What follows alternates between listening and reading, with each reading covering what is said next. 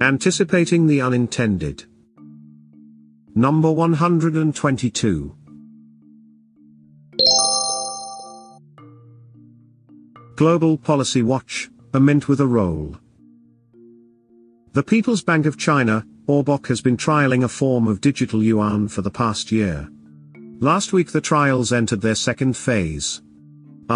They seem to have more phases for this than for developing their COVID vaccines. The Wall Street Journal woke up to the digital yuan, linked on screen but paywalled, last week with this article that starts off like a Marquez novel. 1,000 years ago, when money meant coins, China invented paper currency. Now the Chinese government is minting cash digitally, in a reimagination of money that could shake a pillar of American power. What's not to like an article that begins with hyperbole? But there's some grain of truth there.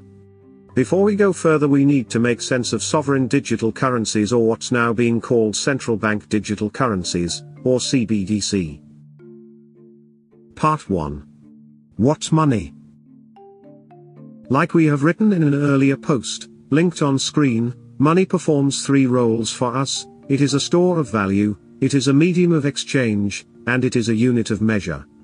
Through it we save for the future, pay for goods and services, and measure the value of very different things using a common unit.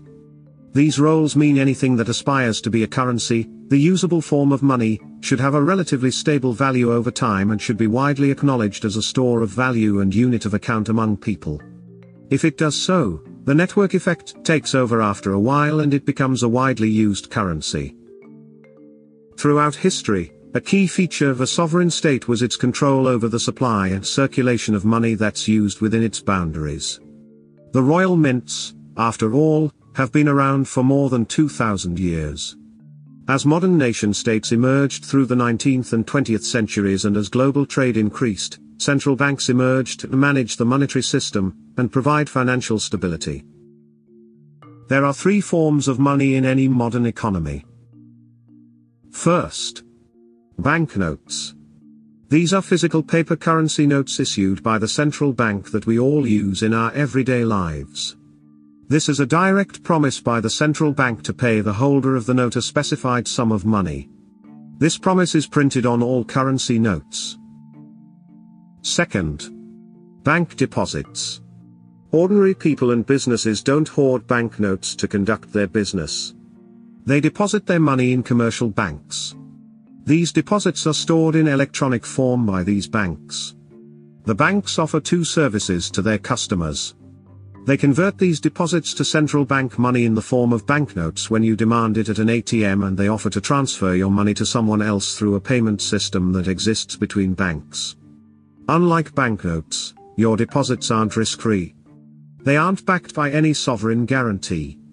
A bank will be able to convert your money into banknotes only if it is solvent, and it is able to honor its commitments. We have seen instances of a bank failing to do so in India, Yes Bank, PMC, etc. Third, central bank reserves, or reserves. Commercial banks have their own accounts with the central bank where they deposit their funds. These deposits are used by banks to pay each other to settle transactions between them. The reserves are the other form of central bank money apart from banknotes. These are risk-free and therefore used for settlements among commercial banks. Where does CBDC then fit in? Simply put, a CBDC is a digital form of a banknote issued by the central bank. Now you might think we already use a lot of digital money these days. Yes, there's money we move electronically or digitally between banks, wallets, or while using credit or debit cards in today's world. But that's only the digital transfer of money within the financial system. There's no real money moving.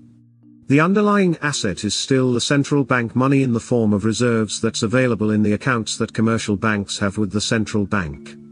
This is what gets settled between the commercial banks after the transaction. This is an important distinction. We don't move central bank money electronically. But CBDC would actually allow ordinary citizens to directly deal with central bank money. It will be an alternative to banknotes. And it will be digital. Part 2. CBDC. The time is now. So, why are central banks interested in CBDC now? There are multiple reasons. 1. Cryptocurrency that's backed by some kind of a stable asset, also called stablecoin, can be a real threat as an alternative to a sovereign currency. Stablecoins are private money instruments that can be used for transactions like payments with greater efficiency and with better functionality. For instance, the current payment and settlement system for credit cards in most parts of the world has the merchant getting money in their bank accounts 2 to 3 days after the transaction is done at their shops. A digital currency can do it instantly. For a central bank, there could be no greater threat to its ability to manage the monetary system than a private currency that's in circulation outside its control. 2. In most countries, there's an overwhelming dependency on the electronic payment systems for all kinds of transactions. As more business shifts online and electronic payment becomes the default option, this is a serious vulnerability that's open to hackers and the enemy states to exploit. A CBDC offers an alternative system that's outside the payment and settlement network among commercial banks. It will improve the resilience of the payment system. 3. Central banks need to offer a currency solution for the digital economy that matches any form of digital currency that could be offered by private players. Despite the digitization of finance and the prevalence of digital wallets in the world today, there's still significant friction in financial transactions all around us. You pay your electricity bill electronically by receiving the bill, then opening an app and paying for it. Not directly from your electric meter in a programmed manner. That's just an example of friction. There are many other innovations waiting to be unleashed with a digital currency. Central banks need to provide a platform for such innovations within an ecosystem that they control. CBDC offers that option. Lastly, digital money will reduce transmission loss both ways. Taxes can be deducted at source because there will be traceability of all transactions done using CBDC. It will also allow central banks and the governments to bypass the commercial banks and deliver central bank money in a targeted fashion to citizens and households without any friction. The transmission of interest rates to citizens for which central banks depend on commercial banks could now be done directly. While these are the benefits of a digital currency, there are other massive macroeconomic consequences, including the loss of relevance of bank deposits that we have with our banks. A CBDC that offers interest would mean we will have a direct deposit account with the central bank. This will mean a move away from deposits in banks to CBDC with the central bank. Also, the nature of a bank run will change. Today a bank run means a rapid withdrawal of banknotes from a bank by its depositors who are unsure of the solvency of the bank. This takes time and is limited by the amount of money available in ATMs. In a CBDC world, the runs will be really quick and only constrained by the amount of CBDC issued by the central banks. Depositors will replace their deposits with CBDC pronto. This secular move away from deposits will increase the cost of funds of commercial banks. They will have to depend on other sources of funds than the low-cost deposits that customers deposit every month in the form of salaries to them. A reduction in deposits will reduce the availability of credit in the system.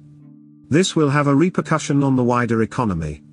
It will also mean greater demand for reserves from the central bank by the commercial banks to provide credit to their customers. Central banks will increase their reserves and their balance sheets will become bigger. In summary, central banks will become more powerful. Part 3. China's digital yuan play. For these reasons, I believe CBDC is inevitable in this decade. Central banks will have to contend with the competition of cryptocurrency and the needs of the digital economy. They will find a mechanism to create a platform-based model where the central banks create CBDC using a distributed ledger technology, or DLT, or a centralized ledger model, while allowing private players to provide interfaces for customers to deal with this ledger. They will have to provide some level of comfort on privacy to their citizens by separating the transaction layer of CBDC from the core ledger. But for China, the benefits of a digital yuan do not just stop there. Beyond these benefits, a CBDC is a boon for a surveillance state as it turns into an eye in the sky for every transaction happening in the economy. For China, where all banking is owned by the state, the secular shift from deposits of commercial banks to CBDC is also a lesser problem. And most importantly, China is looking at leadership in CBDC to replace the US dollar in global trade. A digital yuan is the most feasible option for it to challenge the entrenched dollarization of the physical currencies around the world. 88% of global trade is done using the US dollar, and it is what sustains the dollar as the global reserve currency. For China to replace the US as the future global superpower, it will have to find ways to make yuan the reserve currency. An early lead in adopting CBDC for domestic and cross-border payments is a great option to make a real fist of it. China's early trials in this space will force a response from other large economies on CBDC. The interoperability of sovereign CBDCs and how quickly the US is able to put together a CBDC alliance that counters China will be interesting to watch. In the meantime, I expect the current Chinese regime to overplay its hand here like it has been usual for it in the last few years. Expect China to play hardball with the digital yuan in global trade. This will be an interesting space in geoeconomics to watch. Policy WTF. Casually banning films committee. This section looks at egregious public policies. Policies that make you go, WTF, did that really happen? Most film certification authorities in democratic republics categorize movie content according to age appropriateness and nothing more. But India's is an exception. The Central Board of Film Certification, or CBFC, commonly referred to as the Censor Board, also plays the role of a film editor. The CBFC is empowered to ask filmmakers to drop certain scenes. Not just that, the CBFC in its wisdom can just plainly refuse to certify a movie, linked on screen.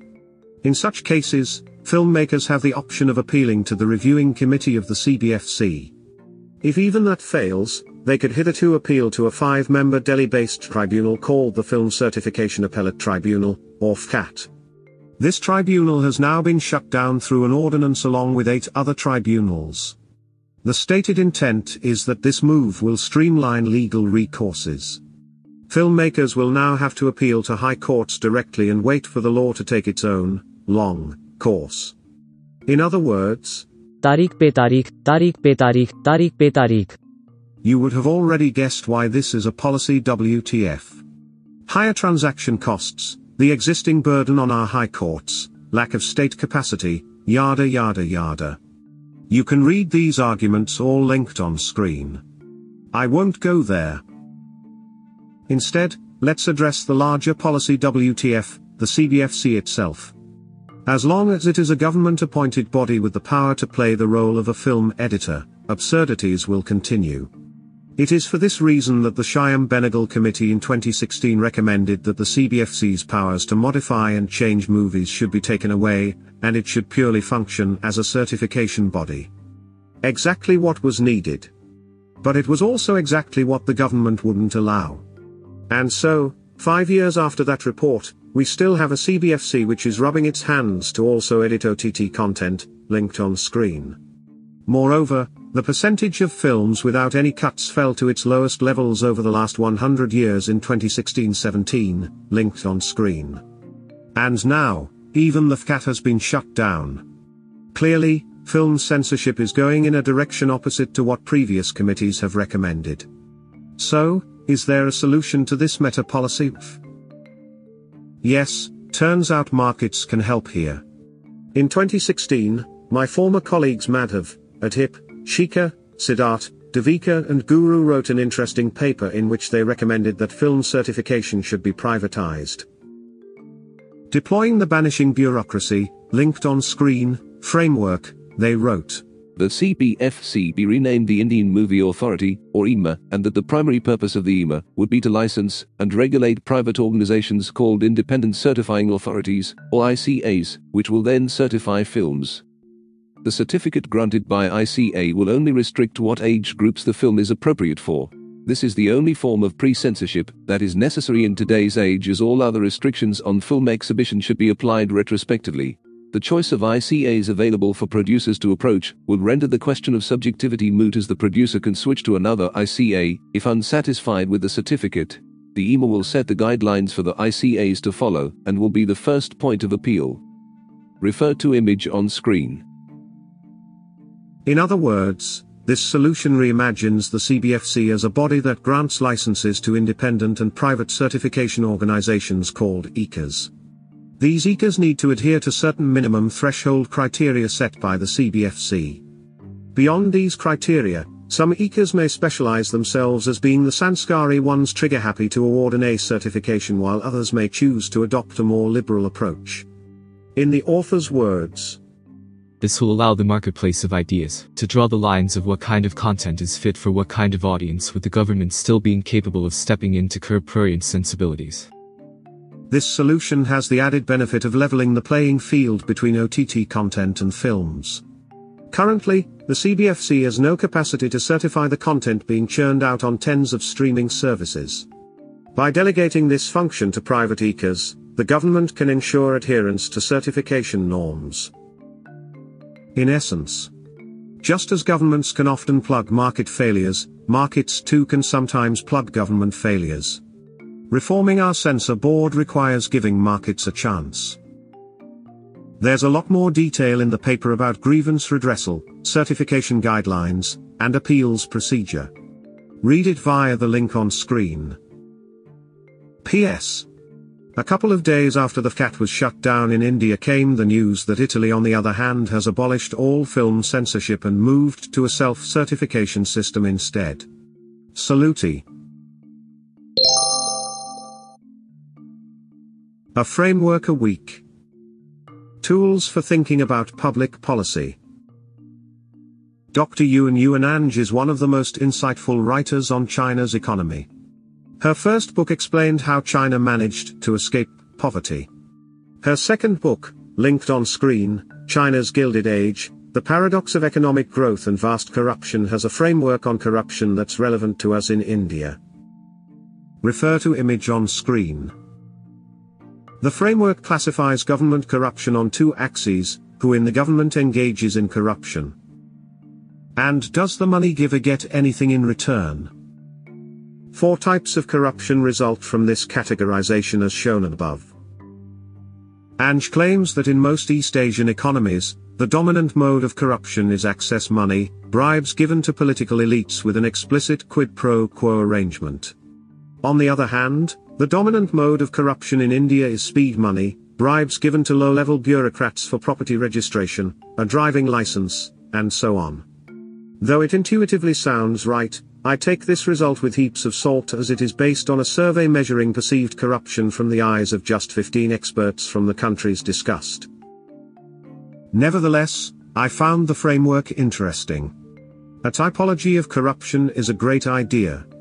The book claims that with rising income levels, corruption doesn't vanish but just gets institutionalized in the access money quadrant. To drive the point home, Anj connects these 4 types of corruption to 4 kinds of drugs. In her words, all corruption is bad, they are all drugs, but petty theft and grand theft are like toxic drugs or drinking bleach, a term suggested by Jordan Schneider. Speed money is like painkillers, access money is like anabolic steroids. They help you grow rapidly but come with serious side effects that accumulate over time. Access money functions as an incentive system for politicians and capitalists to work together, especially when massive infrastructure, involving huge sunk costs, is required for an emerging economy to take off. Access money overpays capitalists to do this, through cheap loans, subsidies, state backing, and in return you get feverish growth that lifts 700 million people out of poverty. That's neat storytelling. Homework. Reading and listening recommendations on public policy matters. Links available on screen. 1. Article. Stuart Patterson's white paper on the Hinrich Foundation site, The Digital Yuan and China's Potential Financial Revolution. 2. Article. Shyam Benegal on his tryst with CBFC. Money quote, with Bhumika, there were no cuts, no obscenity. According to the censor guidelines, there was nothing that was transgressed, yet it was given an A certificate. I asked, why? They said, the subject of your film is adult.